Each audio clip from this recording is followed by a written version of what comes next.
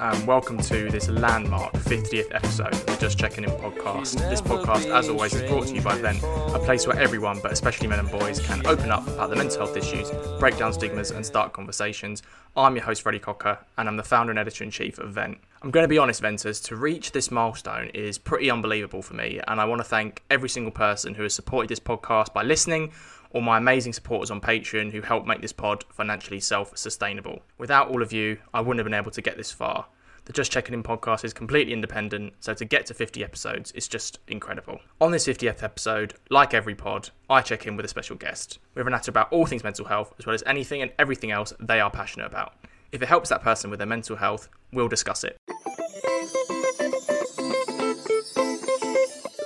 For the 50th Just Checking In pod, I had to think big and memorable when it came to who I invited on. I had to get a guest who meant a lot to me and would give you listeners an unforgettable listen that was worthy of the milestone. So I decided to get my best mate of 23 years, James Lamb, on the pod. James is an HR professional and the co-founder of the Goals Don't Move podcast, the self-described best Premier League podcast on the internet. He's also a sports nerd like me, and when it comes to his favourite, it's definitely Formula 1. Sometimes I call him a bit of an F1 nose. And he's been with me right from the beginning. He's seen me at my best and at my very, very worst, as you'll find out in the pod. From playing with F1 cars at 3 years old, recreating Star Wars lightsaber duels, Call of Duty marathons, Friday night sleepovers after cricket training with fish and chips for dinner, and getting up to all sorts of mischief when we were old enough to go out clubbing, there's a lot to get through and reminisce about. Goals don't move, sport, supporting your friends, relationships, self-discovery, and much more are all on the menu. I think this one's going to be a bit emotional for me, to say the least, so strap yourselves in. This is how our check-in went. James, welcome to the Just Checking In pod, mate. Does this feel weird? Yeah, it does feel a little bit weird. A little bit weird, but it feels like weirdly appropriate. Yeah. For this 50th episode. Well, I'm honoured to be here, Fred. Thanks for having me. I'm a little bit nervous, I must admit. Why? Just because I think it's obviously a conversation I've struggled talking about these sort of things. Yeah. So, this is why we're here, mate. Exactly, but that's why I'm nervous but excited at the same time. We were supposed to record this at your parents' house, but they are self-isolating, so at least your mum won't try and kick us out to watch Corrie. No, there'll be no disturbing, which is good. Or we'll get distracted and be like, do you want to play FIFA for a bit and take a break from the pod for an hour. Be here for the weekend. Yeah, basically. I'll just sleep over and then we'll just do the pod in stages.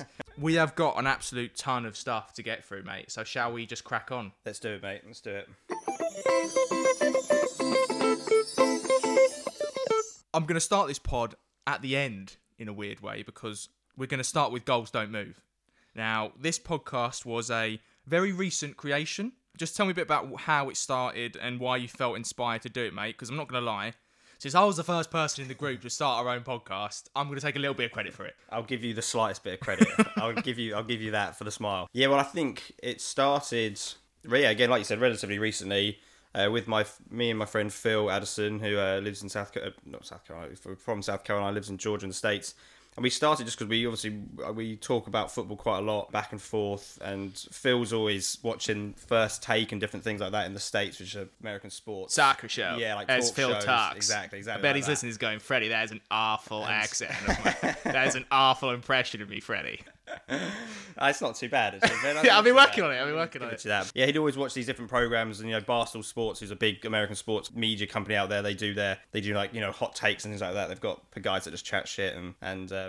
You can swear, by the way, but you didn't ask permission to do that. I stared at you after. I was like, oh no, oh god. Got to put the explicit tag on the pod now. Thanks for that. Sorry, they talk a lot of sugar, and Phil was like, we can do that. Why don't we give it a go? And the great man he is, he pushed through, and I'm always like to think the ideas are good, and then I actually never go through and do them. And I thought this time, do you know what? Phil was buying a mic. I was like, I'm just going to do it. So we just kind of get together, chat about football. So you're glad you had him, basically.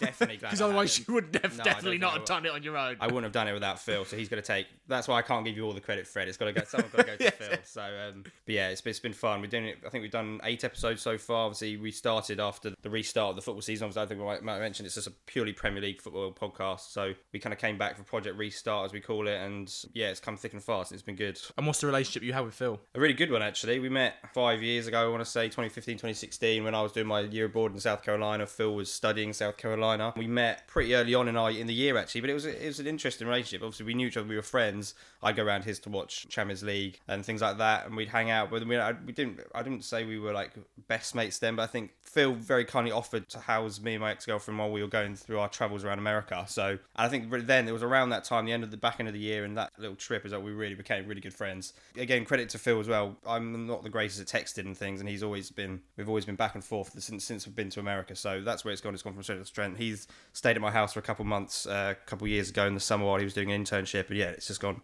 We just get closer and closer. It helps really. that he's like a 19.5 out of 10 extrovert, doesn't it? Exactly. And he's American, so they're all 19.5 out of 10 extroverts, exactly. Really. He thinks about something and he does it, which is good.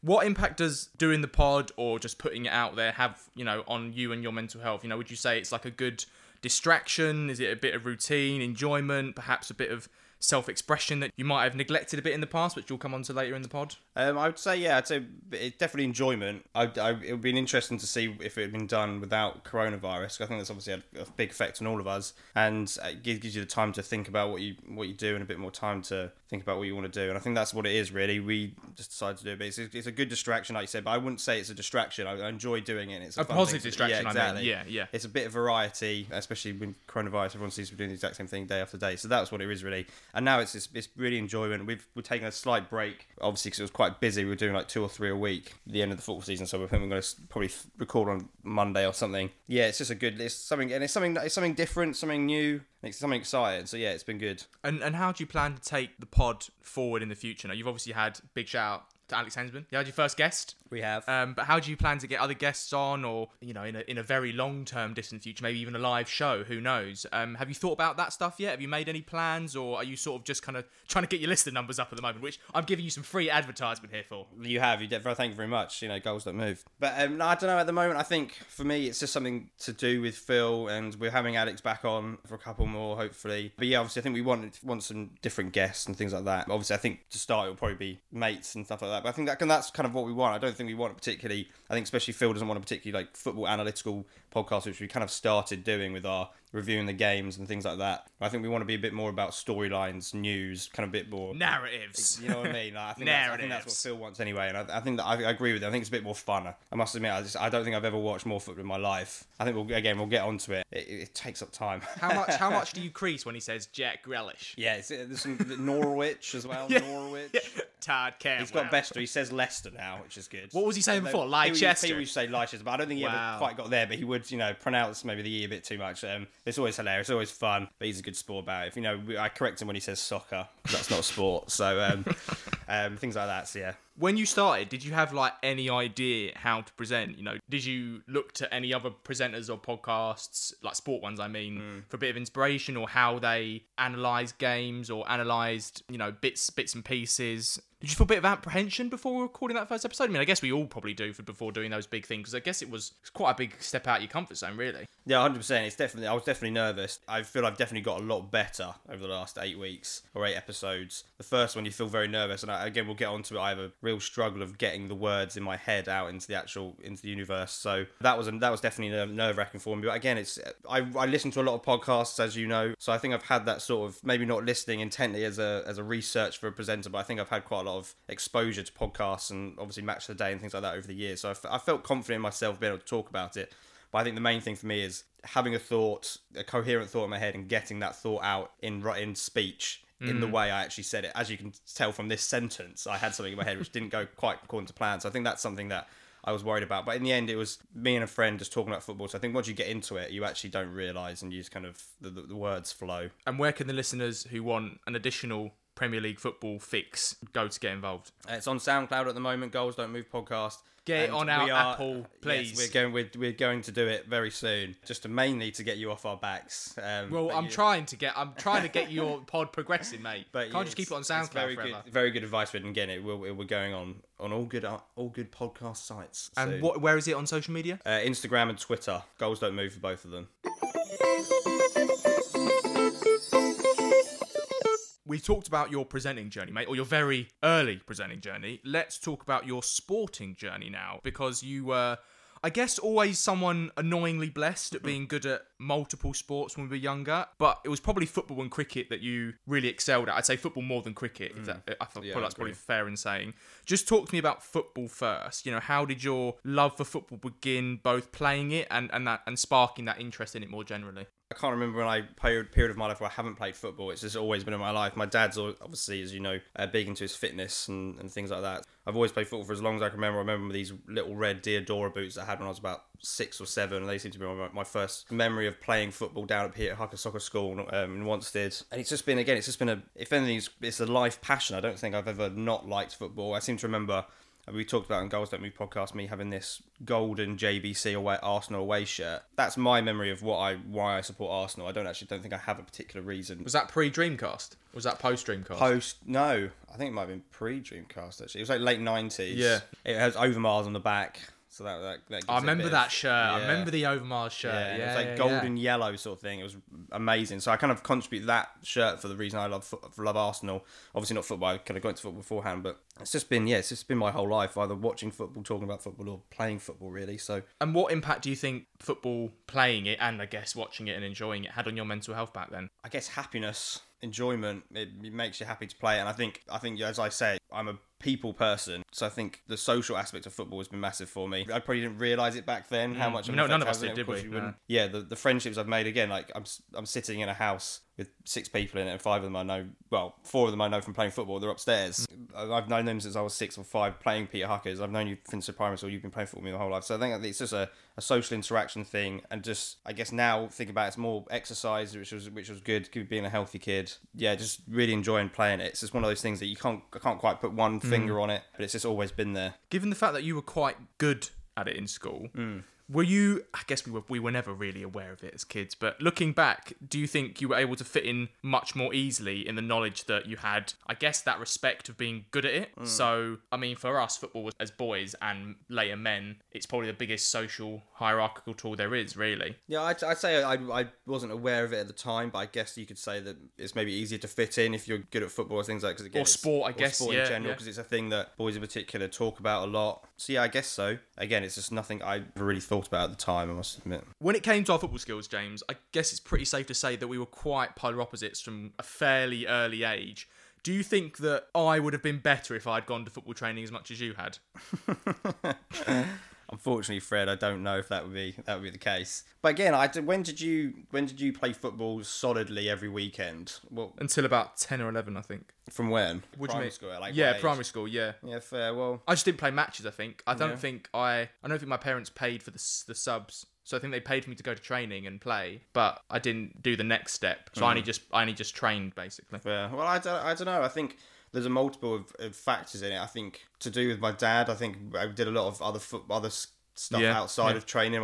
We used to go to the green opposite our house and do left right passing, and like he'd stand in the middle and I'd run around the outside of him and he'd just pass the ball to me at different angles and things. So I guess that, and also again I'd run everywhere with my dad. So I think that's something that I feel like I don't think I've ever been fitter when I was between 10 and 14, just from constantly running everywhere with my dad, swimming in the mornings, then going to Peter Huckers. So I think there's a multitude of factors. But unfortunately, I think some of it's just... The thing with that is that I faced quite a lot of exclusion when I was younger from playing it, because I was deemed not as good by other kids, and I guess the fact that I supported Huddersfield also added to their like alienation of me or something along those lines. Also that there's that classic trope of being the last one to be picked in a sports game. I knew that 100%. Yeah. Maybe luckily for me, I don't think I've ever experienced that, so I can't imagine what that does to you. Because again, feeling left out and things, I can't imagine what they would do. So luckily for me, I haven't felt that. So I was definitely jealous that you were better than me at football. It wasn't like in a bad way, if that makes sense. Like I was never like, I didn't resent you for it. I just wish I was at any decent, like really good level, because I could fit in really easily. Were you ever aware of that? I guess slightly, maybe. Again, I just don't think I ever put thought into it, unfortunately. No, I guess I feel like there was always... I must admit, I feel like I'm never going to be someone that... I hate these little kids that literally tell kids to their face that they were crap or things like that.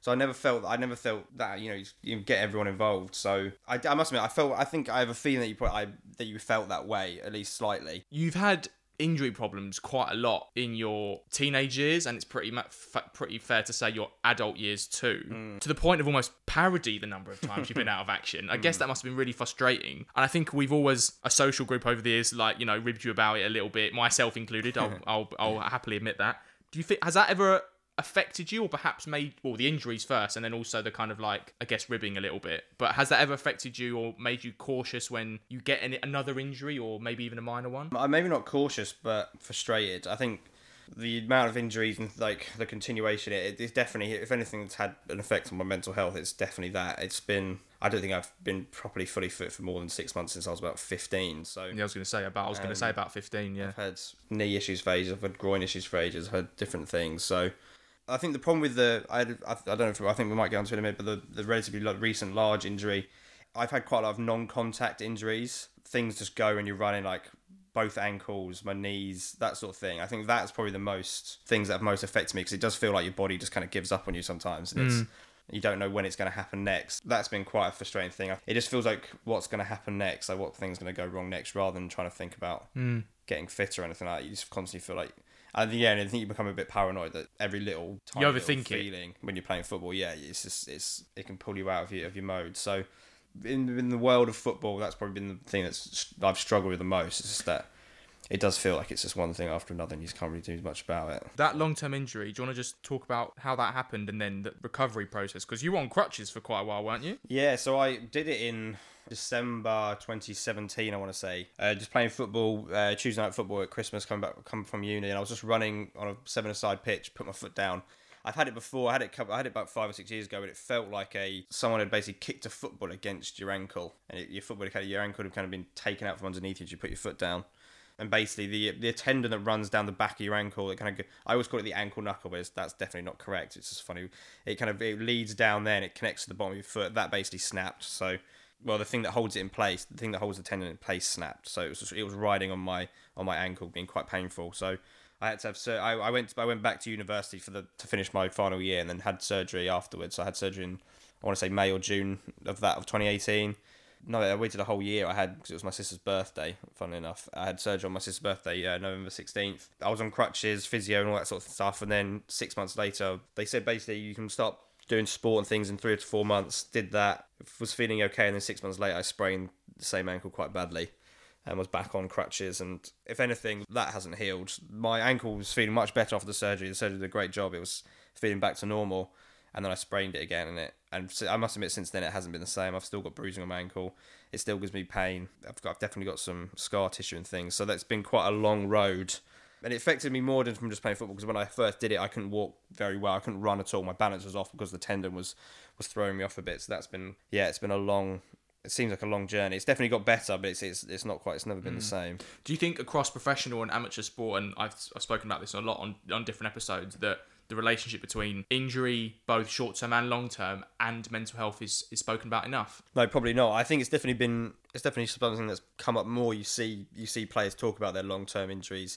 So obviously, I'm a relatively big American football fan, so they have not similar injuries, but obviously ACLs. You know, when it comes to devastating injuries, they can have really bad ones. So I don't think it is talked about enough, and I think it definitely has. I can't imagine what it does on a professional football player, their livelihoods based on their body, while I was just doing it as a hobby. And again, maybe something to keep me happy. And I think for them, it's probably a job and something that they absolutely love. So it's probably a double whammy for them. So it's definitely something, I'm sure it has a massive effect on people's mental health. And it's something that shouldn't be overlooked, definitely. Let's talk about Mabley now, because we had big Frankie Kane and Connor Fielder and big Alex Bartlett on the pod already, and all of our boys play for the team, except for me. What impact has Mabley had on you in your adult life? I would say a good one. Again, it's the enjoyment of playing football. I hadn't played football competitively for years, and it's just, I think I always need some sort of fitness. I'm not a massive runner. I don't really like doing exercise, but I like doing sport, and that's been my main source of exercise. So Mabley's been great. The team are hilarious. They're such a good bunch of guys. I look forward to going to train. Look forward to playing the matches, to see them and hang out with people, and obviously do the football as well, which is which is a great bit of exercise. So it's been a great thing. It's something to split the week up. I think people have missed it in coronavirus. We're not allowed to see people like that. So in those sort of ways, we're getting back into it now, which is great. We've got our pre-season, so it's been brilliant. Again, it's a distraction, a bit of exercise, and it's something to keep you happy, which has been brilliant. Let's talk about cricket now. It's safe to say that cricket was definitely the sport I was just about half decent at, and we played in the same cricket team for a good, I would say 7 years, 8 years. Yeah, a long time. From like 10 to 16, 11 to 16. Yeah, I'd say so. Yeah. Yeah. And then we coached it obviously for 2 years as well, which was at Once Cricket Club. What are your favourite memories of playing cricket and the distraction it gave us as kids, I guess? It's another camaraderie, social aspect of going down to the cricket club on a Friday, playing on a Sunday, we met people that we're still friends with from there. We have good connections there. So again, it's another competitive aspect of your life that you always like getting involved with. But also for me, it was, I'd say that obviously we went to the same primary school, me and you, but then we went to different secondary schools. So for me, it was just a great way of hanging out with you. I saw you every Friday, and I feel there was a period of time maybe between year 7 and 8 we probably didn't see each other as much. But cricket was that way that we saw each other. So for that, it was brilliant. We had a pretty piss-takey team, I can't lie. I think at one point we had me, you, Alex May, Will, Harry, Ollie. Who else did we have in that team? Pat, Barney, obviously. Sam Gale. We just took the piss all the time, but we won most of our games. What were some of your favourite matches? We're not going to name any names as to who was responsible for some of these antics, but we'll just say that there was some seriously funny games that we had, didn't we? Yeah, there was a few games people turn up a bit hungover. No naming names. Which is always fun to see them struggle through matches. But of course, there's your Shin City. Yeah. Do you want to talk about that? Or I think you should talk about it, and then I'll correct it. So I can't remember who we were playing, to be honest. No. I remember I was at point. I think I was fielding at point, and the ball went past me. He hit it cleanly. The guy hit it cleanly. He hit it cleanly, yeah. But for some reason, I thought I'm gonna stop it with my foot. It's like like you would a football. Yeah. And I just stuck my foot out, and it hit like right on the bone of my ankle. Yeah. And I was like, this is pain. And then from then on, I think I was just shinny, wasn't I? Yeah. For a good year and a half. Well, I'm going to give you a bit more credit, because I feel that the ball was going pretty quick and pretty low down, from what I remember. So I feel it was one of those ones that I think I must have got going stuck to reach, in two minds. But then it's just an instinctive thing. You stick your leg out just to block it, because you probably thought you weren't going to get it with your arms. Sorry, because he hit it cleanly. It was coming at some pace. So I remember the noise as well. It was horrible. Yeah, proper knocking. So I must admit, my memory isn't brilliant for specific memories. It was always great, like you said. We had a good time. We won quite a lot. We were a good team, but I think that was the thing that we weren't the main team. We weren't the main team. Yeah. Were we called something? The Tigers or something? I think we something like that. We had some name, but I think that for me, that's what sport is all about. Overly competitive, overly important. Maybe that's not quite for me. But this team we had fun. We took the cricket seriously. We had a good time. And when we did some winning. If we don't shout out any players, by the way, don't at us, please. This is a long pod. We haven't got that much time. I think for me, those Friday night training sessions were such an escapism for me, like such a welcome relief from like all the bullying that I had at school, because it was just a different environment, and it gave me some of the best times I think I had probably during that period. In many ways, I would look forward to those Friday night fish and chips that we'd have, because it was just like something different. It was just something away from that, that horrible environment. I'm sure it wasn't that extreme for you, but did it give you that, escape and distraction when we had those net sessions? And like, I remember that one time when I went into bat at like 8 at night or something like that, and I just got hit 6 times. I just turned my back on the ball. You kept turning your back. I couldn't see the ball. That was why. You've got a bat and helmet on. But yeah, it did become a bit of a game. But yeah, no, I maybe not to the level of you, but definitely I think it's always important to have something to look forward to. And again, I think that it split up the, I don't think any kid particularly likes going to school. So it gives you something to aim for at the end of the week. And it was, again, a place to see your mates, have some fun. And so, again, I don't think I thought about it that much at the time, but I'm sure it had a massive effect on me. I think not having that in the university years, maybe first years of work with injuries and things like that, I definitely noticed that actually that's something that needs to be in my life for me to be happy, because it's something that makes me happy. Do you want to tell the story of the 49 not out, or shall I? Oh, to be honest, mate, I think that you've done it to death, but been dried. It's not been put on a podcast before. That's so true. Do you want to tell it? Podcasts are written in ink. Yeah, exactly. So I can tell that story. So it was the greatest and worst day of my life, cricket wise. We were playing like Fairlop or someone. Someone like that, Chigwell. Yeah, I think it was at the police academy grounds or something. Yeah. And towards this time, I was becoming a bit of an all-rounder. I'd come in at like 4 or 5, I want to say. The day was just going beautifully for me. I was hitting 6s, 4s, and basically, I think we were under 16s, whatever it was. You get to 25 and then you retire. So you get 25 runs and you come out, and then at the end when everyone else is out, you come back in. Whoever's left. Yeah. So you come back in and you can finish. And I believe you can only get to 50. I think it may be another 25, but I don't quote me. Must have been close to that. And Fred, being the great batsman that years, was down at number 11, 10, and was at 10. His mate got out, and then I came in to finish my innings, and again I was just on form, smacking it around, got to 48, creeping up to the big boys. And then I got to 49, but then the over ended, went to Freddie, and Freddie came up to in the middle. I think, in my defence, I feel like I had made a couple runs, so maybe I got a bit gassed. You might have done. I can't really remember. I definitely wasn't on like 0. But your high score is 4. 8. Thank you. Sorry. 2 edges for 4. Apologies. Yeah, you might have got a couple of runs, but this is the thing. You come up to me in between overs and say, all right, James, I know you're on 49. I'm just going to get the single and then get you on strike. I'm like, Fred, you're a quality Do you know bloke. what? It was before I knew the spinner was coming on. Yeah. Which was unbelievable. So I was like, Fred, you're a good bloke, you're a good guy, best mate, oldest mate. We'll get the 50, and of course, what does Fred do? First ball, runs down the wicket.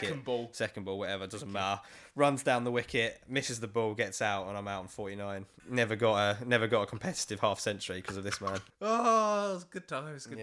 One sport you love and probably love more than any other is Formula 1. Definitely. Now, I cannot count the number of times you put the qualifying on at 7 a.m. on a Saturday and woke me up to watch it. Reluctantly, I have to ask here, I've got it down in this running order, why do you love it? It's a very good question, Freddie. I've thought about this a lot since you've sent me over the running order and things, and I would say it's the top, if not only, passion of my life. I think it's the only thing that I'm truly passionate about. It's my number one thing. I don't know why I like it. I'm interested in the strategy of it. I'm fascinated by the speed and the technology of it. It's just the ultimate sport. It's 1,000 people work on a team that all do individual skills. They're all the best of the best, and it culminates in 2 cars which are just, to the regulations, the best they could possibly be. And it's exciting, and I think it's partially down to my dad. My dad's been a Formula 1 driver for his whole life, since the 60s, Formula 1 70s. driver? Sorry, Formula 1 fan. Jesus That Christ. would have been a revelation. Wow, what a pod revelation that would have been. You kept that quiet. Formula 1 fan since the late 60s, early 70s. I watched it with him all the time. We talk about it a lot. So I guess that's a massive part of my love for Formula 1, the relationship I have with it and my dad. So was that the most important thing, you would say? Like, it's obviously, because you love it, but also because of the relationship you have enjoying it with your dad, like I have with my dad and Huddersfield. Yeah, I'm sure it is. Yeah, definitely. I think we've probably only missed, we must have missed maybe one a year just from, we've always watched it, but not together.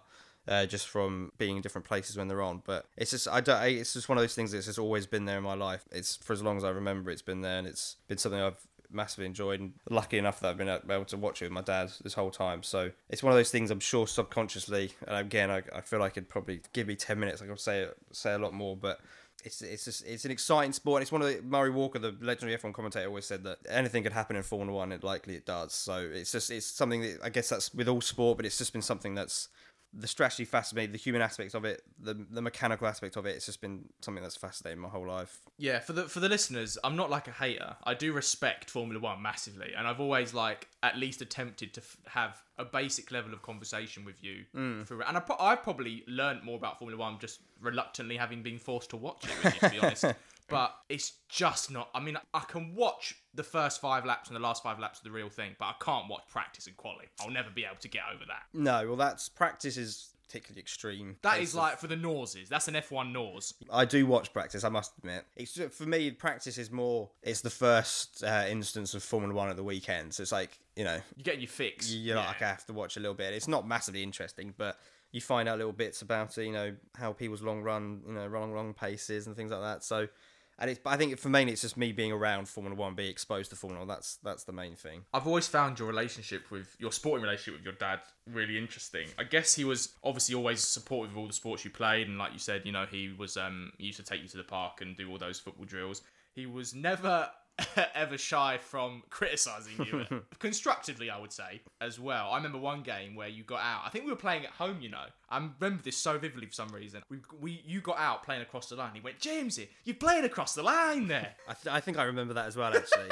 Yeah. Did those instances ever affect you in any way? Or did you just see it as him pushing you in the right direction when you needed it? Probably a little bit of both, I'm sure. I think now I appreciate a lot more. I think there were times where I'd be frustrated by it. You'd get out, again, you're like 13, 14, you get out, and then you don't really want to hear the kind of want. afterwards. I think personally, you want a bit of sympathy, but actually, well, the other person might not feel you did something right. So, but I don't know. I think there was always cases of that, but I think you saw a certain aspect of him. But then, when I get home or when we get in the car, we talk about things. And I always knew he was proud of me, and he'd always tell me that. And he always, not maybe brag's not the right word, but you get home, he'd say, "Guess what James did today." Parents who brag about their kids are absolute noses. But maybe not brag, but like, when I get home, he'd tell mum, like, "Guess what James did," that sort of thing. So I think you need a bit of pushing, because I think, especially for me, I think people keep telling you how good you are, you're not going to do anything. And I think that's worse. I'm someone that can be. I'm definitely someone that can rest on laurels, and I think that you need that certain aspect. You need a bit of someone saying, actually, because you think everything you think you do is amazing and all, you know what I mean? So I think it's just, you need that bit of pushing, but there was always praise and love on the other side as well. So the last part of this topic is your love affair with American football. Do you want to just talk about how the interest in that began and took hold, and then when you started playing it at university as well? I've always had a connection with the States. Obviously, my sister was born there. Parents lived there for 5 or 6 years in the mid to late 80s. They flirted with going back before I was born as well. So I've always had a connection with America, and I think the first time I properly got into American football was Madden 13, I want to say. It was cheap in SEX or something, and I'd seen adverts for it on the TV, and I was slightly interested in the sport, so I bought it. And me and our mutual friend Tommy Bauer played a lot of Madden 13. And I think that's where I fell in love with the sport. I bought it mainly because I wanted to learn the rules. So I think there was obviously interest there before. But we played a lot of it. My team's the New England Patriots, which is very lucky because they've been absolutely smashing the last 20 years. Glory hunter. But I've got an excuse for that. Parents are from the region. I had a lot of American Patriots and Red Sox gear as a kid. I'll give you that. So I'll take that. It's just another sport that I've just been hooked on. It's completely different to any sport I've ever played. I'm not a massive rugby person, which I think people's easy comparison with American football, which isn't quite right. I think it's one of those things like you watch a lot of it, and you think you can do it. And I think that's why I wanted to I didn't want to go to university and play football again. I wanted to try something new. So that's why I played American football. So it was a step out of your comfort zone as well? Yeah, I guess so, yeah. But I think it's one of those ones that it's a positive comfort zone. If you know, I wanted to do it rather than you feeling, anxious. So it's something I wanted to get involved in. I really enjoyed it. I played wide receiver, let the jokes ensue there, for 4 years. Caught one ball. Wow. Yeah, I want to say that's more on our quarterbacks than me. We did a lot of running. That's the problem. You have this vision of what American football is because you watch on the television and you watch American, colleges and things like that. And then you come to the UK university and play American football. It's not quite the same. But you mean the standard? Yeah, it's a lot of muddy fields, a lot of crunching into each other, and a lot of running the ball. So, but I really enjoyed it. It's character building standing on a field of -5, freezing your butt off, not going on the pitch, wearing Spanx. So I really enjoyed it. Again, and there was the other aspect of that is the social aspect of American football. I met loads of great guys who are still mates now. We still play tag football. We played it over Christmas period. So again, I think it's just competition. I seek out little bits of competition. I don't go too far with the competition, but that's what I seek out, I think, in my... So how does the camaraderie compare with regular football and cricket that you've played? I'd say it was relatively similar. I think the guys at American football at Kent were trying not to be rugby players. The older lot, when I first arrived, the 4th or 5th years, hated the rugby lot, so they tried to be so different to that, Which, again, I appreciate. You don't want to do those initiations that the rugby players do. And I guess a lot of uni rugby is quite toxic. Not all, but some. Yeah, I can imagine it being. So you hear, horrendous stories. So I think it was a weird sort of transition. I think the older guys are a bit more... You felt more on edge around them. They felt a bit more like hardened uni people, do you know what I mean? And they were a bit more... dickish, if you want to use that word. While obviously the guys, the second and third years that I got to know, and then the kids underneath us, it was a slightly different dynamic. I'd say it was slightly less laddish, actually. I think people feel, maybe it was because it was at university as well, but I think people felt more comfortable in their own skin. There was a fair amount of Pokemon chat, which I couldn't really get involved with. Pokemon Go? Just Pokemon in general. Right. We had one, every Christmas we played offense versus defense, you played both sides. So we had to come up with our own things, and the whole code names were Pokemons, and I was just completely lost. You never played it? Never played it. No, not even like Pokemon Red? No, I'd never had a game. I had a Game Boy Advance SP. You cretin. I blame you for that, for all the headaches you used to get from playing them. Yeah, but that was because I was dehydrated, which exactly. I didn't know. You stared at the screen as well without blinking. Yeah. Oh, no, that was because I played it for so long but didn't drink any water. That was why. Well, there we go. It's still your fault. I can play PS4 for 5 hours now. I just got to drink water at the same time. but that was a reason. So I mean, do we want to share that Centurion story, or no, we don't have to share that, do we? Well, we can give an nothing inkling? really bad. Well, was that the kind of good stories, like the fun stuff? But that didn't happen very often. I think that's more. I feel that's university culture rather than like laddish masculine culture doing the Centurion. It's particularly grim. We did it with Frosted Jacks, which is a disgusting. Oh, cider. for any of the listeners who don't know what Centurion is, it's a drinking game where you drink a shot or small glass of a chosen beverage once a minute Once a minute for 100 minutes. For 100 minutes. It did not go well. No, I don't think we got to the end of it.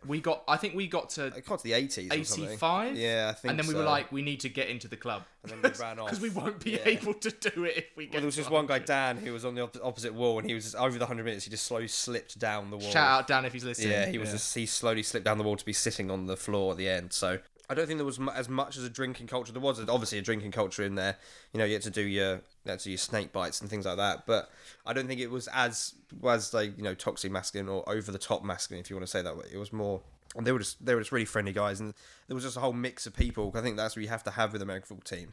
You have to have a mix of, you know, large people, small people, which I think helps out. I think, you know, there's such an image aspect of football and things like that. Well, I think American football, because you need a wide range of people and you need every single person on that team, I think it creates a bit more... You mean like body types and stuff like that? Yeah, body types and heights. I think it creates a bit more inclusivity because you need people. And I think football and things, people can become a bit more of a show. You mean like people are trying to like get to that peak level of physical perfection? I think maybe I just associate football with a few more like people Dickheads. A bit more into their looks than they need to be. So in American football, it just wasn't like that.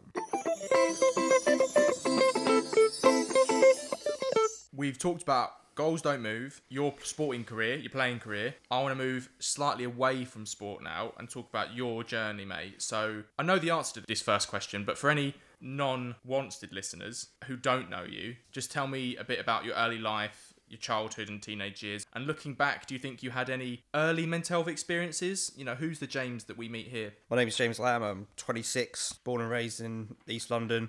Wanstead to be specific. I've got 2 parents and a sister, mum, dad and sister.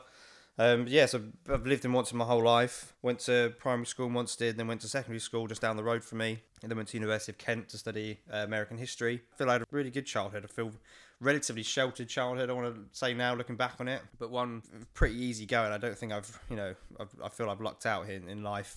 My family are brilliant. We get on really well. We went on loads of holidays as kids, which I look back now and I really, really appreciate. I don't think I had too many mental health issues or anything like that. I must admit. I think, or if not, if I did, I don't think I really identified them or was aware of them. The childhood, teenage James I feel is quite different to who I am now. But in the core, obviously, I'm pretty much the same person. The values I feel I've been grown up on, and I still have. But I think there's been a fair bit of change. I want to say maybe the last 5 years. Growing up, you were always the host for everything, you know, FIFA sessions, football mostly, bit of cricket, then, you know, parties, pre-drinks and all sorts of, you know, other shenanigans.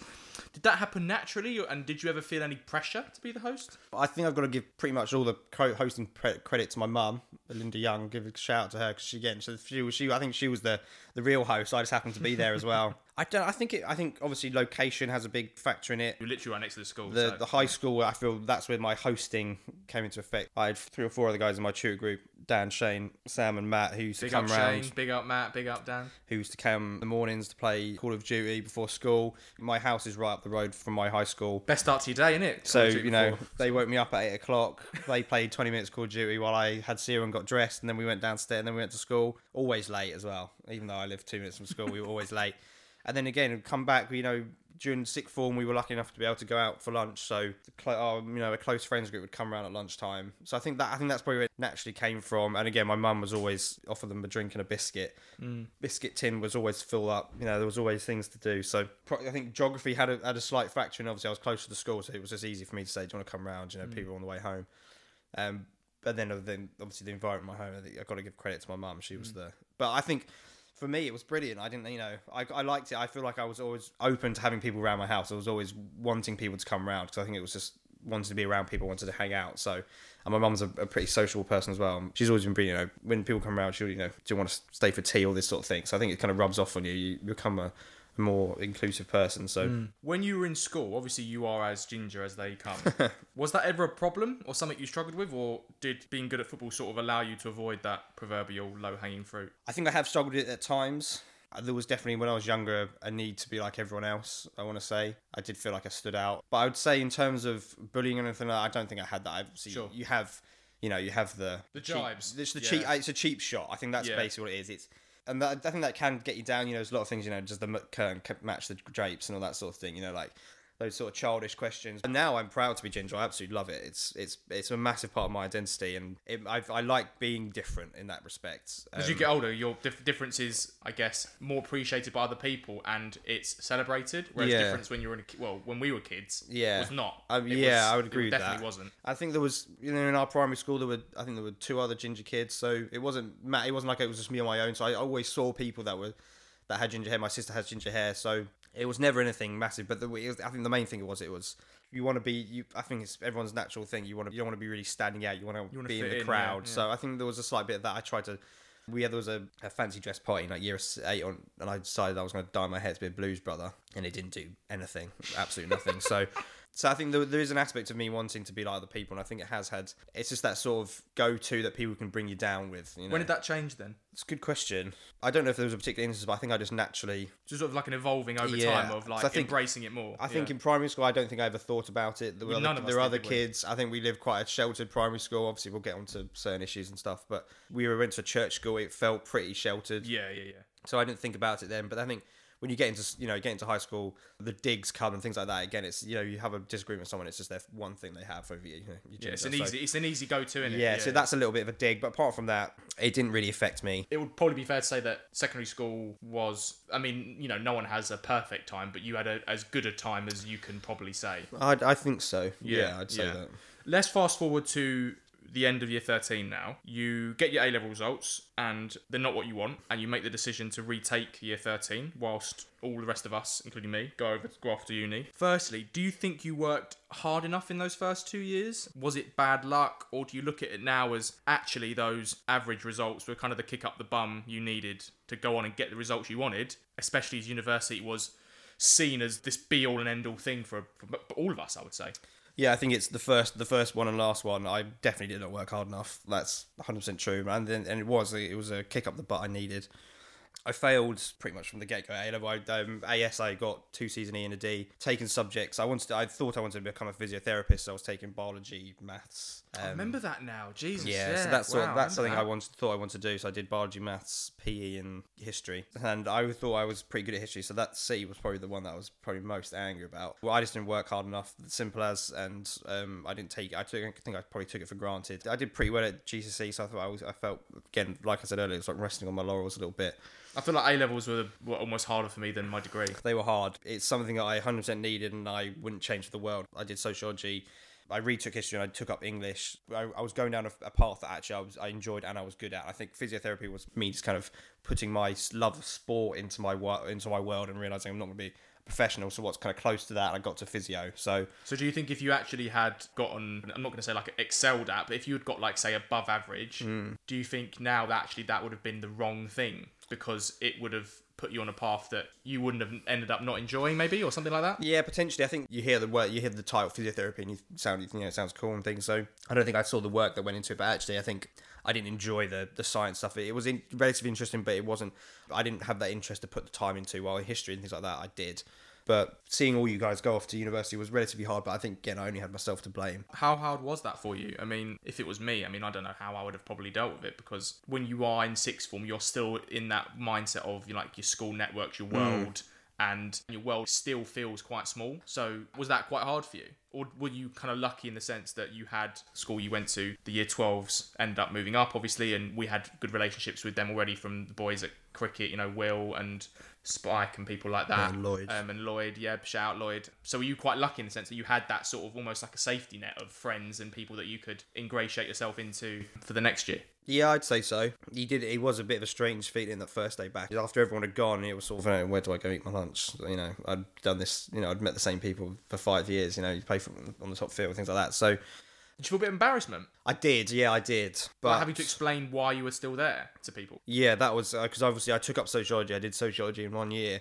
So I was with it in a class of year 12s when I was in year 14, if you want to call it that. So I was 18 and they were 16. That was tough. That was tricky. I did feel a great deal of embarrassment about that, but I think that was more embarrassment. I knew I hadn't done enough. Yeah, it's in yourself rather than they were like taking the piss out of you. So it was a relatively big kick up the backside, and parents weren't happy. And mum, again, credit to her, she helped kick me up the arse and get me going, figure out what to do. So that was a real growing up period. And it's just little things like I remember talking to my parents about, okay, I think I'm going to drop PE and maths because I'm just not good at them. I want to take up sociology, and I've always interested in English, but it was one of those ones I think I go with what people expected of me, not actually what I thought I wanted to do. With the physio thing, I thought, oh, well, I'm sporty, so I think... So you're almost like playing up to yourself? Sort of. I feel like I would rather be in pain or embarrassed than let other people know, or let them think they're embarrassed of me, if you know what I mean. I'd rather please them than myself, so I think that's a... So it was a people-pleasing element as well? Yeah, I think so, and I remember standing outside the English office, going to talk to Mr. Latham, who's one of the nicest people you ever meet in your life, to talk about switching to English from PE, and I stood outside the office for about 10-15 minutes, and I was very close to just going home and saying to my parents they weren't there, I'm going to keep going with PE.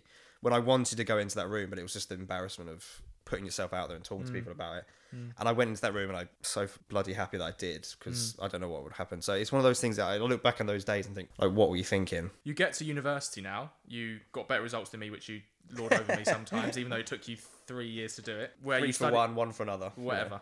You studied at University of Kent reading American history. First off, by being there a year later, you met the lifelong friends you have now. So it almost like worked out, I guess, in a way. I always say that everything happens for a reason. So do you think fate was kind of playing a part there? I would agree with you, Fred.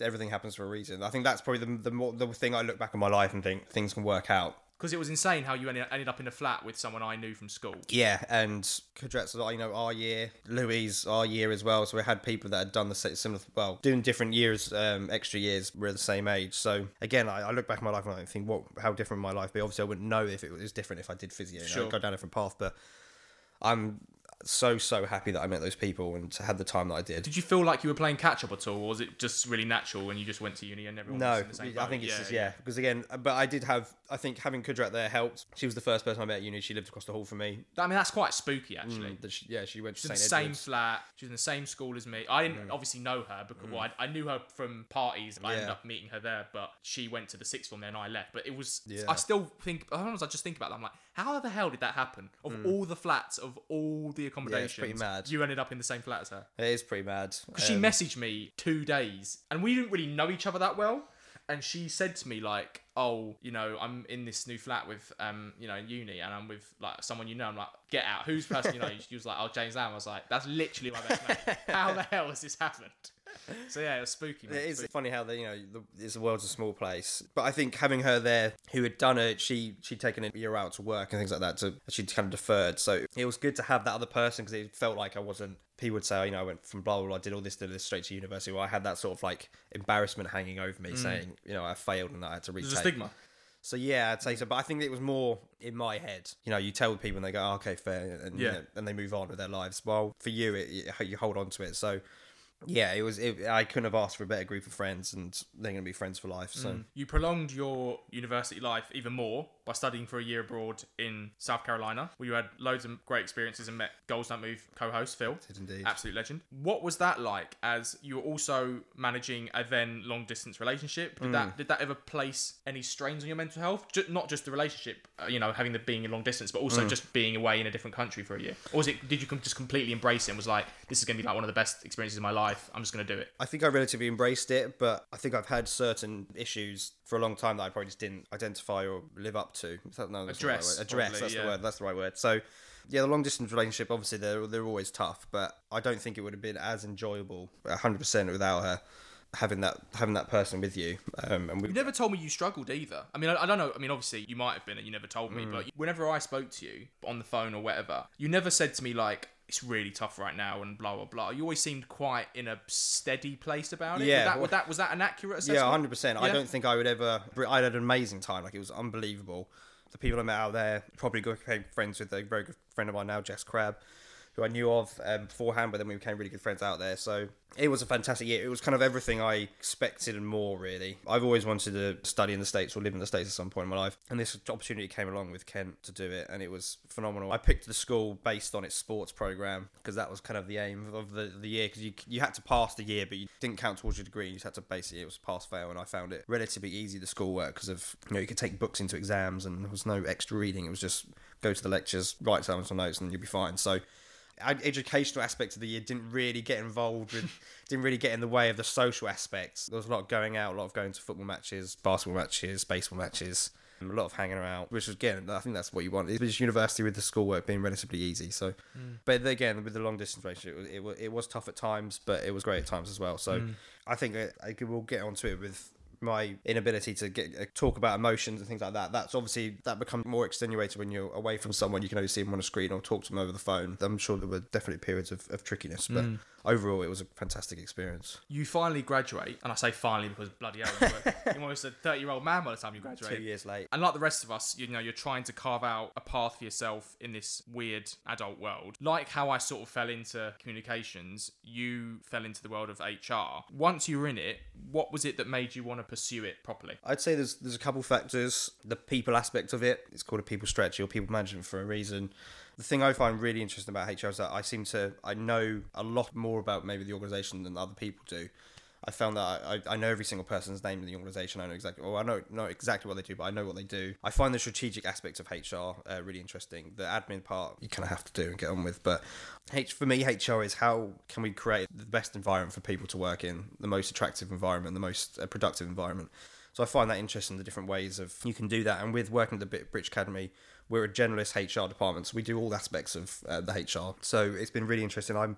I lead our wellbeing strand of the people strategy. So I've been doing a lot of mental health first aid training, and we're figuring out how we're going to implement a plan and things like that. So I just find it, the multiple aspects of what the role is, how an organisation runs, like how is it day to day, how does it run, how can we make it better? I find that really interesting. You also recently passed some HR qualifications, which I know you've been working on for quite a long time. Just tell me about those and the sense of achievement you had once you did them. Yeah, so I did the level 5 intermediate diploma in HR management. It's a CIPD. So that was 14 months after work and weekends, and I'm proud of it now. I'm definitely proud of it. I think when I'm in it, I find myself getting down on myself. I think these things aren't very good, or I don't think I've ever been 100% happy with a piece of work I've submitted. I always find I don't think it's very good. Studying is never fun. The studying, again, it's one of those things. I must admit, halfway through, I was like, oh, God, is this really what I want to do? Because I was finding it quite hard. Other things were going on in my life. It was bogging me down. But I think that's mainly, it's the studying part of it. I enjoy the practical part of HI. And now I've finished it, I can see I naturally go back to bits of the course where I see in HR in the professional sense and in the practical sense as well.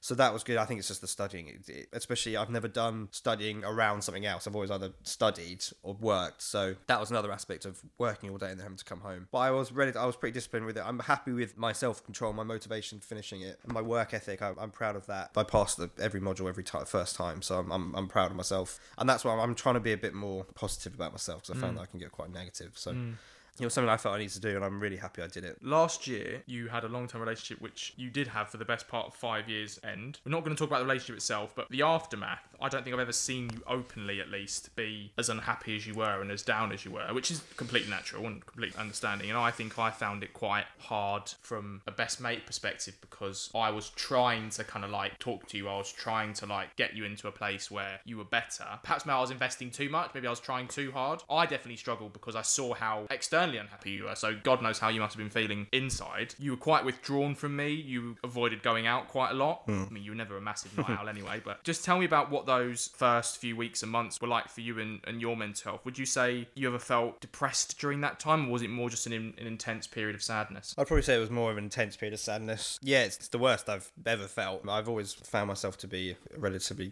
happy and level-headed person, but I'd say this was probably the start of my mental health awakening. It was really tricky, and I've talked to a friend about it, about the difference between depression and sadness. Yeah. This is difference, and we should make that clear. I've recently done mental health first aid training, so we go into depression. I don't think it was that, but I also don't think I did. I don't want to feel like I don't know what it is. I feel like I don't deserve to have that Don't invalidate your experiences. But you know what I mean? That's what I'm trying to say. That's how I felt about it. Come on, James, your life's fine. Why would you? You're not depressed. You know what I mean? Like, I didn't have enough issues to be depressed, but I don't think I was. I think was just a particularly horrible time in your life. Because I think it's just since we've had this running order, I've been trying to figure out ways of saying how I feel, and the best way I can describe it is that you have these memories that you've had for the last 4 or 5 years. You had the memories and experiences that when you think about them make you incredibly happy, but now they've been tinged and you felt sad about. I felt sad about them. Do you think you've got to a stage where like you now feel like you look back on it with a lot of happiness and like you remember all the good times? Yeah, I think so. It still makes my heart beat quickly when I think about it. I don't know, I find that, have you seen Inside Out? The film, the Happiness Pixar and Sadness. Yeah. And sadness accidentally picks up a memory and it makes it sad. That's probably my best way I can describe it. You have these memories, but it doesn't have to be a small memory. It can be like something in my room that reminds me of her, things like that. Yeah. Well, beforehand it would make me happy, but now it makes you sad, and you're in an environment where I had a lot of memories. Like I didn't really fancy being in my room a lot and things like that. So beforehand you have these memories and it make you happy, but now it's making me sad. It takes a toll on you. I guess time heals with everything, and the more that time elapsed, the better adjusted you became. I definitely saw that. You started the GDM pod, you played more football after recovering from injury, and you started doing beer reviews on Instagram, which was always a staple of my day. Would it be fair to say during this period you were, I guess, rediscovering yourself and maybe a bit of your identity? You know, did you feel like you had lost a bit of it? No, I wouldn't say I'd lost a bit of it, but I would agree that I've definitely been a bit of identity searching. I think just because we were together from when I was 20 to when I was 25, so they're quite formative years of your life, second year of university up till last year. So I think it's not, you don't lose a part of identity. I think you gain a part of your identity. Maybe that's what it was. Once you no longer have that relationship in your life, you lose a part of yourself. Well, some people do feel like they invest so much in a relationship where they become as intrinsically part of that person as the other person is part of them. I think actually for some people like that, it can be quite a dangerous thing, because if that ends, I mean, fuck me, what are you going to do? Yeah, I think I had quite a big feeling of inadequacy afterwards. I think I've always had a slight bit of that I don't think anything I do is that good. I always think I overthink a lot. I'm constantly thinking, we have a conversation last week and it would constantly come up in my head, I'd say something that was fine, but then afterwards I think, actually, does that sound weird? Am I being, does that make me sound like I'm being mean? So or anything like that? And I just then constantly overthink it. So I think in the relationship, when it was towards the end, I was constantly overthinking that. The problem I have is that I think of a scenario, or I'm in a scenario and I think about it so much, I think of every single possibility that can happen, and it feels, most of them are negative. So you catastrophize. Yeah, so I just get really nervous about it. I just push it down. I don't want to speak about it. And for me, beforehand, that was me getting rid of it and feeling okay, but actually all I was doing was pushing these emotions further and further down. But then when it came to actually speak about them, I'd freeze. My mouth comes open. I have all these things in my head. I just can't get them out. I think that was probably the biggest difference for me. I'm trying to be a bit more positive about things. I think that was something that comes from the GDM podcast and doing the beer reviews. I'd always have this idea, I'd kept my phone out. Say beforehand, I'd get my phone out, I'd do the beer review, and I'd just forensic analyse what I look like, what I sound like, and then eventually I just wouldn't put it out because I'd feel self-conscious about it. I realised I have these little problems, these little issues. The reason I was feeling nervous before, because I don't think I've ever spoken to anyone about these things apart from my parents, maybe. And even to them, I don't really speak to my dad about these things. I speak to my mum, and it feels like for me, it has to be an overwhelming thing for me. Crisis. To builds and builds and builds, and then I just can't handle it anymore, and that's when it comes out. So the last year, this maybe identity founding or doing these different things, I want to be a bit more positive about myself and just go for things. I want to do it. Again, I've been interested in doing a podcast for years, and it was actually, do you know what? Just do it. Why not? So I think that's why I've just been trying to be a bit more positive and a bit more laissez-faire. Just do it and see what happens. Don't try and overthink it too much. Don't try and let your own gremlins get in the way, because I think that's the thing I do a lot. But maybe go to talk about things, but then actually have a voice in my head saying no one wants to hear you say it. So I've been trying to block that out a bit more and just go for it, really. So we were speaking about what you've just talked about a while ago, mate, and your presenting journey. And one thing you said struck out to me, which I'd never heard you say before, which was, you said, I have this thing in my head where I start explaining something, then think no one cares what I have to say, inside joke or my life-wise. I mean, that definitely sounds like a form of imposter syndrome. Would that be fair to say? I don't want to say yes. I don't 100% know exactly what imposter syndrome is, but I guess so. I think it's just mainly a self-confidence thing, wanting to be right. I don't want to say something and people go, that's ridiculous. I think just that's the fear of others' reactions. Yeah, and I think it's just that comes back to me just not thinking that I'm particularly special or anything. Why would anyone listen to me say that? So, and that again, that's the little sort of, I wouldn't say little voice, but it's that instinct in my head saying, just keep quiet, no one cares. So that's kind of a reason why I wanted to do the podcast as well, just kind of bring myself out of myself a little bit. So reflecting on your journey so far, who's the James I'm speaking to now as opposed to the one 5 or 10 years ago, maybe even a year ago, such as the period of, I guess, mental awakening, like you said, mental improvement, self-development. Do you feel completely different, or have you just evolved? I probably want to say I've evolved. I don't feel massively different. I feel happier now than I did 12 months ago. I'll tell you that. Even 6 months ago. So I think I want to be a bit more of a more open person. I feel a bit more confident about talking about things inside my head. It's just still I've got that problem. It's in the head. Can I actually get it out the way I want to say it? Because I think I found that I say, do you know what I mean, quite a lot. Yeah, but we both say that. But I think that's coming from me, not. Oh, do you think being it's able like to- you like feeling pressure to make sure the person knows what you actually Yeah, do? I feel like Yeah. I think I have this, again, I have a thought, I have a word in my head, and it's right there, and I just cannot think for the life of me what it is. So I say a word that's similar, but not quite the word I'm looking for. I think I've noticed over the last 5 or 6 years, I've said, do you know what I mean, way too much, and a lot more than I used to. There's a tick. But I think I'm a bit more of a more confident person in myself and being comfortable talking about these things. So I think I'm definitely more of an evolution rather than a big change. Because again, I've still got those issues. So And looking forward now, what hopes or aspirations do you have for the future, not just in life, but for your mental health as well? I want to be a bit more forward planning, a bit more. That's why we're quite opposites, because I am very forward planning and you're not. I think I do it step by step, and I think I kind of want to have a little bit more of a plan. In life, I don't really know. I'm hoping to move out relatively soon. It will help me become an actual adult. Yeah, I feel we both need that, I think. relatively not immature, but I think I feel lack of responsibility. Do you know what I mean? Like, Yeah. I still live at home, which I'm very happy. I'm very lucky to be able to stay there with my parents, and they're happy for me to do that and the support they give me. So for me to take that extra step into feel a bit more responsible for things, feel a bit more mature, I think that's the next step, to move out and have a bit more independence. So, and mental health wise, I think I've become I've got a lot more into mental health, mainly due to you starting it and your experiences. Obviously, we'll get onto that. So I think I want to be a bit more aware and a bit more educate myself on the different areas of mental health, and that comes along with within my professional life as well, because that's something that I've learned to really like and really be interested in the last 12 months in my HR career. So they will help wove themselves into each other. During the difficult times that you've had in the last, let's say year and a half, and maybe to a certain extent other periods of your life before that, what do you think you learned about yourself? That I'm probably a bit more resilient than I give myself credit for. I feel like I have my flaws, but I feel like I'm a good person. I think I just need to give myself a bit more leeway. A bit more credit. Maybe a bit more credit, or just kind of a bit more confidence. I think I take too much second thought and actually just go with my convictions. I think that's something that I've Trust your gut. Yeah, exactly. I think that's something that I want to do better at. And I think I have got over the last couple of years, but something that I want to become better at. We have come to the most nostalgic field and probably deep part of this conversation, James, which is going to be our 23 I want to say so, yeah. 23-year friendship. Nursery. The first memories I ever have is of us playing Formula One cars at your house, old house in Wanstead. I think even then you were a bit of an F1 nose. You always made me be Michael Schumacher and you were Mickey Hakkinen. Yep. Is that right? That is correct. What do you remember of that period, if anything? Well, the first thing I want to say is I mean this is a massive compliment. I don't remember my life without you. I don't remember a particular instance where we first met. I don't know if you do. It obviously must have been nursery. Yeah. Somewhere. It must have been our mum's meeting, and then they must have agreed that we came round. I must I'm sure come round yours. Yeah, so that's the thing for me. Been there forever, which is the biggest compliment. If you know what I mean, I can't imagine my life without you. You've always been there. So I do remember those instances of doing the Formula One cars, do you remember the 2 Star Wars fighter Pod jet Racer things? Pod Racer game, remember that? that? On the computer.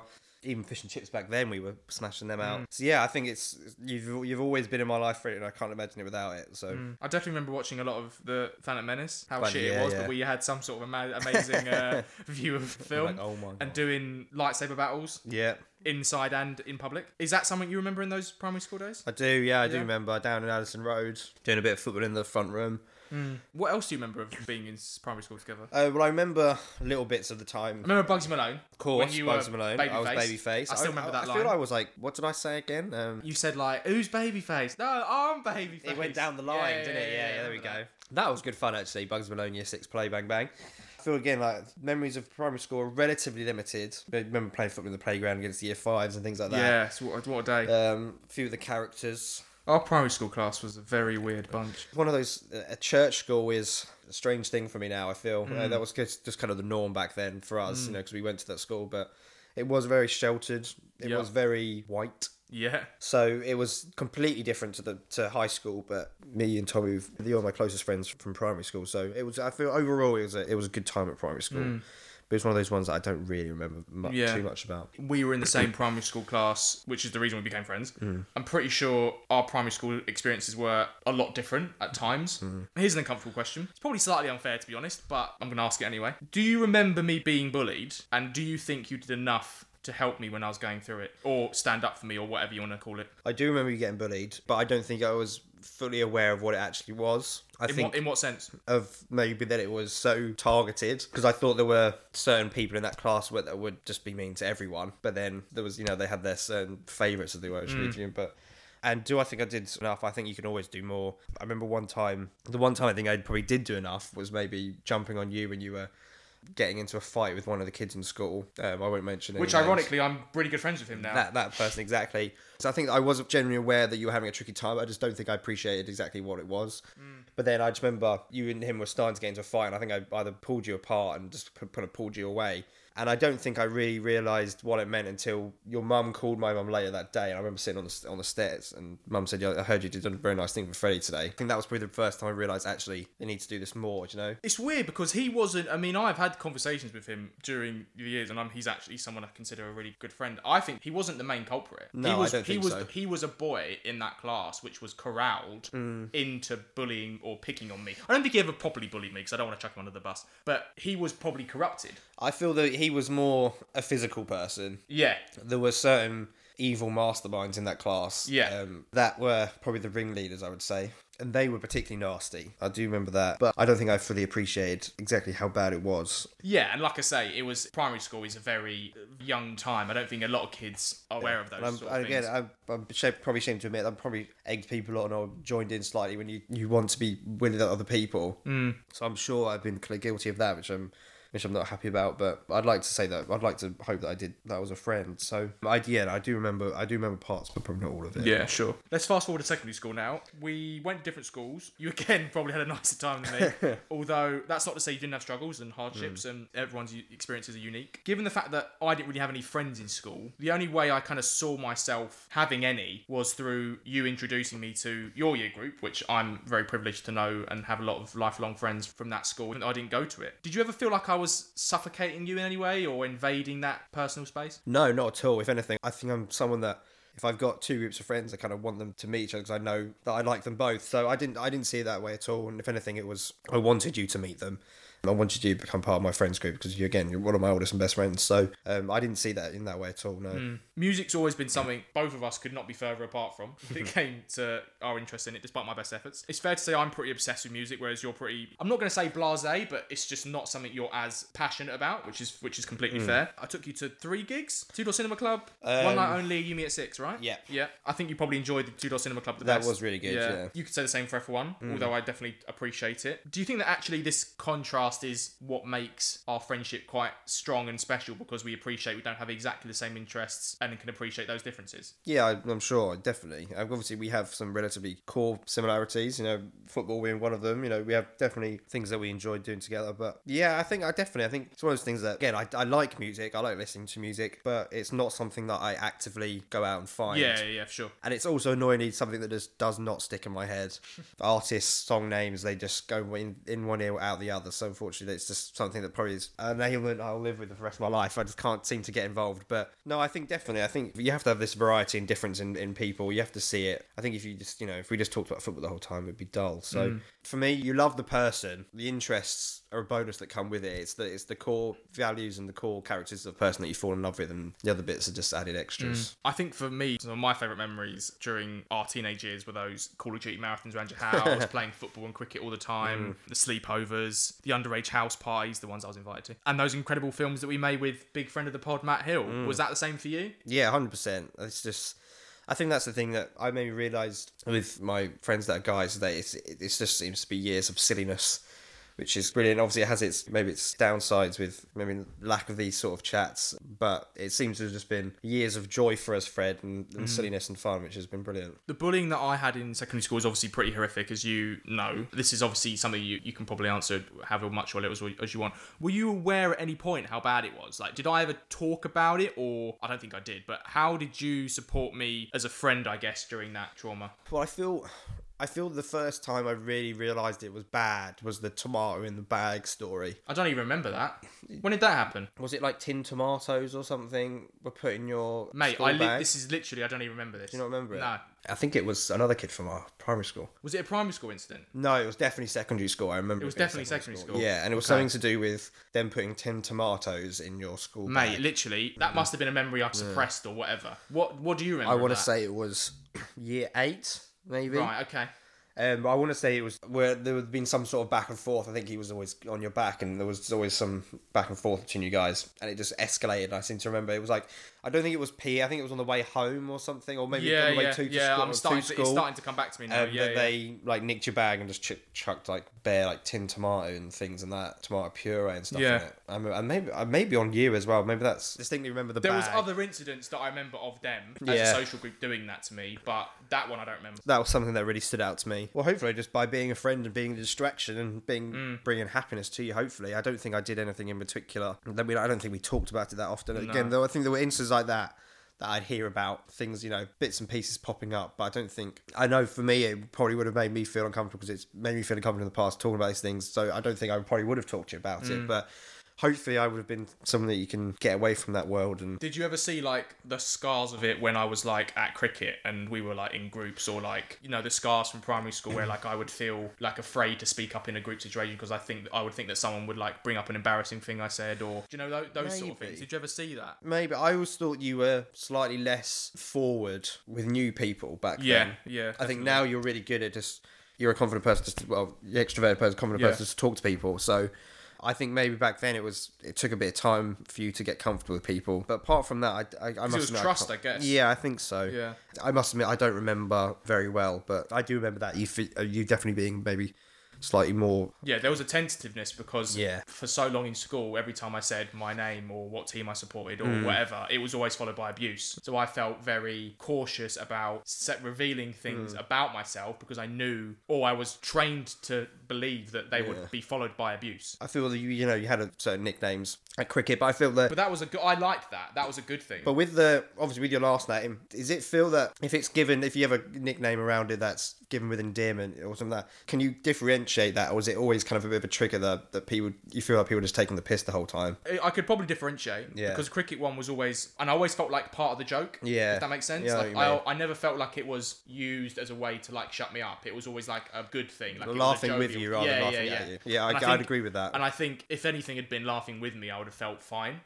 But with school, it was always laughing at me. So I always felt that tentativeness. And I think that whole period was me trying to not test people, but finding out where they were. Like, were they a person that was just like, okay, you support Huddersfield, or okay, you're like this, and then they were just normal, or were they going to use it as a way to abuse me afterwards? Yeah, I feel there's definitely a much less masculine feel to cricket. There's a much more, maybe less macho. I guess so. Compared to And I football guess and things. people in our team just felt a bit more like level-headed. I think I know what you mean. Yeah. For the social group we're both in now has probably been my main group since I'd probably say about year 18, 19. And it's one that you've been in since you were 10 and 11, maybe 12. However, for a good few years, I guess, maybe even between the years of 13 to 19, I would probably say, I 100% felt, and this was no fault of yours, I 100% felt like a tag-along. 100% felt like an extra. I think it definitely affected my sky-high people-pleasing, and I definitely felt like I tried too hard, I think would probably be the best way to say it. Did you ever notice that behaviour from me? Did you ever notice that environment, or I guess that mindset that I had, and was it a struggle for you bringing me into that group? I think I did notice it. I think in that respect you could come on quite strong with people, but I think that's just your natural character and that's just who you are, which is again completely fine. But I think sometimes I think maybe that was with the people pleasing, you just maybe took it an extra step up slightly, and that I feel that could be people initially like, whoa, but that's just, again, that could be on them. But apart from that, I think it's just when people get to know you, Fred, I feel like your name has definitely preceded your person in our group. I really like hearing people know of you before they've met you. And that was always quite something anxiety-inducing to me. Yeah, but I think it's great because I always love saying. Now it's not, but it used to be. Because I love saying, you won't forget him, he's amazing. Like, you know what I mean? It's never a bad thing. It's never people like, oh God, I've heard about this Freddie. Like, I've heard about Freddie. That's what it used to be. So I be. think Yeah, maybe there's been a change. I love it because I like people meeting you because you're an incredible person. But I guess maybe I know what you feel, but I had absolutely no reservations or no problems with it, bringing you into the group or anything like that. That never crossed my mind because you're one of my oldest mates and he's one of my oldest mates as well, so I didn't really think of it that way. But I guess I feel I know where you're coming from. Do you feel like there was a point when I felt accepted and when I was accepted? Maybe they happened at the same time, or whether they happened at different moments? I'm not sure, to be honest. I've always felt that, I want to say like sixth form was probably the time where you probably hung out a lot more outside of school, like parties and things like that. I think before it was either playing football or meeting out during the day and things like that. But as we got older towards the drinking age, more of a social age, I think you definitely came into it there. I think my 18th birthday was quite a big one, wasn't it? Do you want to just tell listeners about that? I must admit, I'd completely forgotten about this. Maybe this is my oblivious do-gooding. Maybe didn't realise what I was doing. It was your 18th birthday. Can't remember if it went been out. planned. I know we were going out. I never went clubbing, yeah. But I can't remember exactly, because I must admit, I feel I'd be rubbish at trying to coax you, I'd be like, don't tell him. But basically, we had sort of surprise pre-drinks for Freddie's birthday. I coaxed him to my house with the promised fish and chips and a cure. Tried to eat in about 5 seconds. So that was the memory that I had. I was like, because when you sent me the running on, I was like, but I don't remember that. And then, quick as a flash, you sitting on my kitchen table with this humongous plate of fish and chips, because you always get the big portion. Yeah. And you're going, James, how am I supposed to eat this in like 10 minutes without everyone like standing round you as well? So basically, you had like a surprise pre-drinks for Freddie's birthday for his 18th, and then we went out. I vividly remember you sitting on my kitchen table, just like a plate of beige food, and just going to town. So, do you feel like you made a conscious effort to integrate me there, or was it just you doing something nice and whatever? I don't think it was a conscious decision. I think I might be giving myself a bit too much credit for that. Maybe I'm giving you a bit too much credit. Yeah, maybe. But I think it was, for my view on friendships and things, I think like, once they'd met you a couple of times, for me it was just like, I'm never going to not include you, if you know what I mean. It was always going to be that way. So when it was your 18th birthday, I was like, okay, we're going to do something. So I must admit, my memory's not brilliant of it, so I can't think of my motivation. I think for me, I probably just saw it's Freddie's 18th birthday, big day, we've got to do something. So I think that's probably what I saw. We both made it to university eventually and began to carve out our own paths and discover things about ourselves in new ways. I never really felt like our friendship suffered through that. Do you? Like, I always felt like we did the classic stereotypical thing that everyone seems to do, where we went away, we didn't speak massively, we kind of texted a few times, how you doing, how you getting on, and then we just came back to being back at normal at Christmas time and like end of years and stuff. Yeah, no, I feel it's 100% the same. I've talked to the boys upstairs about that as well, the same sort of thing. We were happy just to do our own thing at university. Again, we chat every now and again. If somebody saw something funny or, we thought of each other, we'd text each other, and we had a couple calls, but I think that's what proper friendship is, you can come back and it was like we didn't even skip a beat. It was one of those funny ones. It's like, it's not even too much reminiscing about your time at university. It wasn't even too much university We didn't even chat. talk that too much. It just felt like you kind of come home and it's just like, all right, and then you just kind of dive into your own lives again. You just talk about, I think that was probably a sign of a true friendship.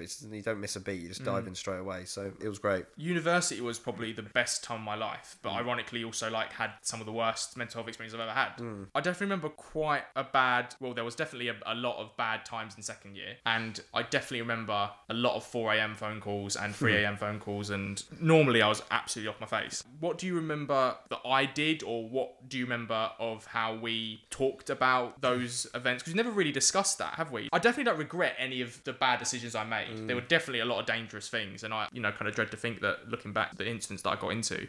But I don't regret any of it because I think it shaped me into who I am today. What do you remember about that time and like what those conversations were? I remember one pretty distinctively. It was in first year of uni. Yeah, I definitely remember that, I think. And it was, I want to say it was around like 3 o'clock in the morning, maybe. A Thursday. It was definitely a weekend. It was a weekend? Because I was out as well. Yeah. Yeah, so I remember I was back from a night out and you called in quite a state, I want to say. Yeah. Quite a hysterical state. You weren't 100% sure where you were. I believe you'd been on a night out and you were going home. I think you were walking home. I don't remember this. I remember one of those phone calls. I don't remember this one. So this is news to me. I think it was, you'd been on a night out and you were in a particularly distressed state. And I must admit, I think me being quite drunk at the time probably helped. It was one of those ones, oh, Freddie's called me, see what's going on. And then you kind of have this quite a large outburst, let's say. Nothing, malicious or anything, but obviously you're in a distressed place and you didn't really know what was going on. I think you're trying to get home. So I think being drunk actually kept me kind of calm. I want to say we just chatted and I just kind of calmed you down a bit. And I think once you'd calmed down, we got you on the phone. I think you walked home, actually. I think we looked up. Obviously, you would have been in Brighton, so I think you checked where you were. And then I think you eventually got back. So I think we were on the phone for a good 45 minutes, I want to say. It was quite a while. Wow, I don't remember that. It was quite a long time. But again, I think it's one of those things that, this is exactly what friendship's for. People come, and create these relationships with people. And in these times of need, you're there for them. So I must admit, I don't remember a massive amount of what we actually talked about. I don't think Neither we do really, I, no. I don't think we really talked about it afterwards either. No. I think we might have messaged you in the morning to see how you were, and there might have been some certain things we talked about. But I must admit, I don't remember us ever talking about it again after that. I remember one when I was at home and I was at my uni house, and I remember calling you at like 4 a.m. Yeah. and I was saying things like "no one likes me" or "nobody wants me." Or do you remember that one? That rings a bell, I must Yeah. admit. Yeah. I think the problem is for me is that most of the times you called, I was either drunk. So so I think that probably the memory's like his. But I think I do remember that. Yeah, I do. I think that was what you just said there. The other one you spoke one was probably my worst one, like from a health perspective. But that one I remember vividly because I probably was in the worst mental state I think I had been. I think, and I've spoken about this on previous pods where I was having probably girl related, to be honest. And then obviously with the mental health for the same thing at the same time. I think it might have been actually. Yeah, it was. So it was like the crisis and then girl problems and then mixed together, and that created how I was speaking basically. Yeah, fair. Yeah, I must admit, I don't remember too much about the conversation. I think the main thing for me is that looking back at it now, we didn't talk about it afterwards. No, we didn't, did we? It wasn't I a single didn't- reference to it. I didn't check up with you or anything like that, or check in. I think that's probably the thing I take out of it the most now. Looking back on it, thinking about what we've learned since then and our experiences since then. I think that's probably the biggest thing I'd probably take with that. I just thought, okay, yeah, Fred's fine now. You know. Was that the just first time you'd thinking ever about heard anyone in that state or like directly in your Yeah, I'd line say of fire, so. mate, basically? that. Yeah, I'd say so, definitely. I mean, to be honest, looking back, I feel a mix of emotions, really. I feel obviously very sad that I had to go through that and I went through that. But I also feel like, maybe guilt's not the right word because I don't regret any of my actions, but I regret putting that on you, if that makes sense. But at the same time, who else was I talking to about it? Yeah, exactly. I don't think you should feel any guilt about that. And if anything, I feel relatively privileged that you could talk to me about those sort of things. So I don't think you should feel guilty at all about putting it on me. And I don't think you did put anything on me. If anything, I'm privileged and happy that I was there to be able to talk to you about things. Maybe didn't realise it at the time. How big it was, really. How wasn't big it Yeah. was. But I'm happy you were comfortable enough to talk to me about it. And again, I think about it now. I think obviously I could have done more, talk to you afterwards. But I think you did the best you could, mate. But I think that's just again, like I said before, I think that's what friendship's for. You need these people, and I'm happy that I could be that person for you. So, to a lesser degree, do you feel like that ever happened on the other way around? what do you mean? As in, do you feel like you were ever in whether it was face to face or over the phone, did I ever have that conversation with you where you were in a bad state? Maybe not at 4 a.m, but No, not 4 a.m. I'm pretty sure we've had a conversation or two for the last year and a half. I remember a couple cab journeys. I think that was the only times I was able to like get anything out of you at that Yes, point. actually, that's true. Yeah. I remember coming back from Old Queen's Head. I think we had a deep chat about it, didn't we? Yes. Don't know how I remember that. Things are Jeez, coming I back was to me. I was I do so remember smashed. I do remember that. But I think that's the thing. I struggle to talk about things, but then, which brings me down even more, that, you know, alcohol is the thing that Gets it out of loosens you, your yeah. lips. I think that was maybe the one thing I realised I was happy to talk about these things when I was drunk, or maybe more open to talk about these things. And everyone is, but I think, there were definitely conversations, maybe not quite as extreme. not as crisis. Yeah. But definitely, I think we've definitely had those conversations, yeah. When we got out of university and I put that first Vent article out, that was in September 2017. What was your reaction first off to that first article? Shocked. You put the word I was looking for in the running order, shocked. That was the word. I definitely knew parts of it. I definitely didn't know all of it. What would you say the ratio that you knew, if you could put a finger on it? See, I want to say 20%? 30%? I want to say 30%. Yeah. I want to say. I think you knew the timeline, obviously. I knew the timeline. I knew maybe some of the big events. I maybe didn't know about the suicide attempts. I don't think I knew. I don't think I knew. Well, no that. one knew that, did they? So that's completely fair. But yeah, I was shocked. Obviously, it was very courageous of you to do it. So I really appreciated reading it. But there were definitely aspects, I think. And then I think that's when maybe thought you first think these things come back. Like I remember the instances in school, you calling it university, it make more sense in a context, you know. So yeah, I'd say shocked was probably the main word. Was it quite hard for you reading that? It was quite hard actually, because again, it's one of those things you look back and you think you could have done more. You could have done, I could have been a better friend. You place I could have yourself into that yeah, situation. definitely. And I think, especially, I've known you my whole life, so I'm probably able to place myself in better than other people. So I'm happy you have Panda as well, that you could have another person as well. But I think, shocked was the main thing, just actually how the range of emotions and the range of experiences that you had. I think that was probably the main thing for me. And then the articles, obviously, that followed and the podcasts and stuff, like, I'm not going to ask you how many you read, but of the ones that you did read or the podcasts that you listened to, what were the ones that stuck out, or the experiences or memories? Well, obviously, your first one that you wrote, I thought was really powerful. And I think that's probably the start of the mental health awareness that I've had. Definitely, it comes from you. And I think the personal experience I have with you, I think that's made it more interesting for me, made it more personal to me. I really liked Lloyd's The Lord of the podcast. Rings length episodes. I thought that really touched me, actually. That really got to me about his journey that he's had, especially with this moment with his dad when he came out to them and things like that. That really got me. And I remember texting him afterwards. I think that was another time that I think I've become more in tune with or maybe more aware of my emotions over the last couple of years. That things have immediately hit me more. That was one that really hit me pretty hard and in a good way, it really kind of opened up some emotions. So I immediately got in contact with Lloyd as I was watching, just to say like, I'm really happy I'm able to listen to this and we can meet up, and we met up a couple of weeks later, so it was great. So I think Lloyd's was great. I really liked Matt Harold's one as well. It's a nice alternate perspective. Obviously there's quite a lot of people that we know and things, so it's quite nice to hear one from a person in the public light as well. So did you listen to my one? I did listen to your one as well, yes. And what was that like? Again, it was... Because I guess that was a lot of articles condensed into one, wasn't it? So I think that was maybe not as shocking as the first article, Sure. because that was really... But again, it's just... Obviously yours was 2 parts, it was a bit longer than everyone That was else's. the Lord of the Rings But one, again, yeah. it should be, It's about you, so... I think maybe less shocked, but it was just more in depth, and it just I feel like I've known you for 23 years, but there's a certain part of your life that I didn't know, and maybe the last 3 or 4 years it's now become aware to me. As we've both become men, young men hopefully, but men at the moment, how do you think you've got better when it comes to your mental health and having better conversations with not just me, but like everyone around you? I think I've become, like I say, a bit more aware of it, but I think I've kind of learned to acknowledge it a bit more, rather than just... I think my tactic before was pushing emotions down and locking them away, which is just maybe slightly better in the short term, but long term, but it's just going to come back and bite you. So I'd say that was probably a big thing. But one thing I think I would say that I need to progress on, need to do better on, is talking about the emotions. I think I'm better at identifying them now, but I'm still not very good at actually talking about them and getting the feelings out. And why do you think that is?